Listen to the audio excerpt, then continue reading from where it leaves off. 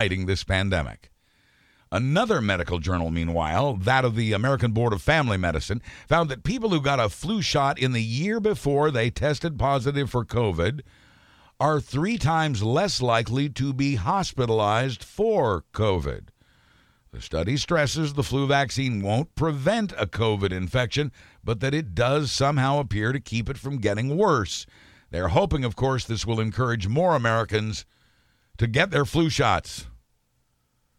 Studies have shown that women have about 40% less upper body strength than men, and that men have a stronger hand grip.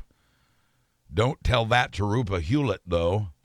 She's a 45-year-old fitness instructor in West Virginia who has just set a world record by doing 34 pull-ups in 60 seconds. She says she and her husband started fitness challenges during the coronavirus lockdown. After 100 pull-ups a day got easy, she decided to go for the record.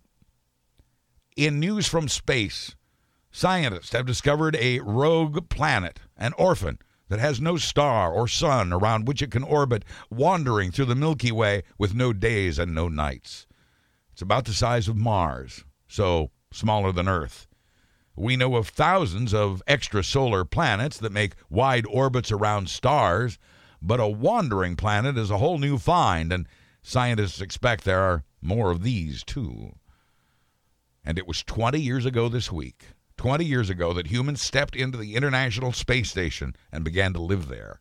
Even the astronauts who helped build it say they can't believe the ISS is still in such great shape and that it's expected to hold up for at least another 10 years. Quoting one, "It's pretty amazing that everything fit together perfectly and it all works so well."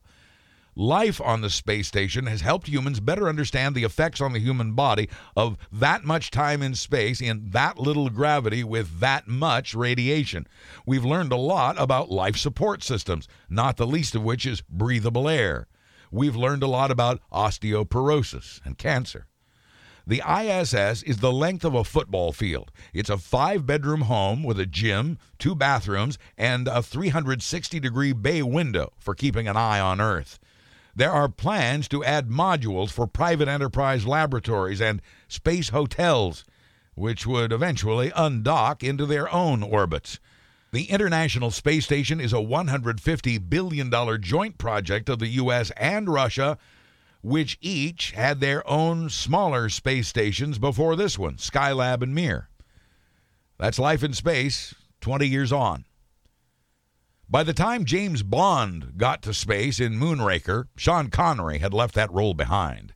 Known better to some as Indiana Jones' dad in The Last Crusade, Sir Sean Connery, Scotsman and actor, died this week at age 90. At 6'2", Connery was tall, dark, and handsome, modeling swim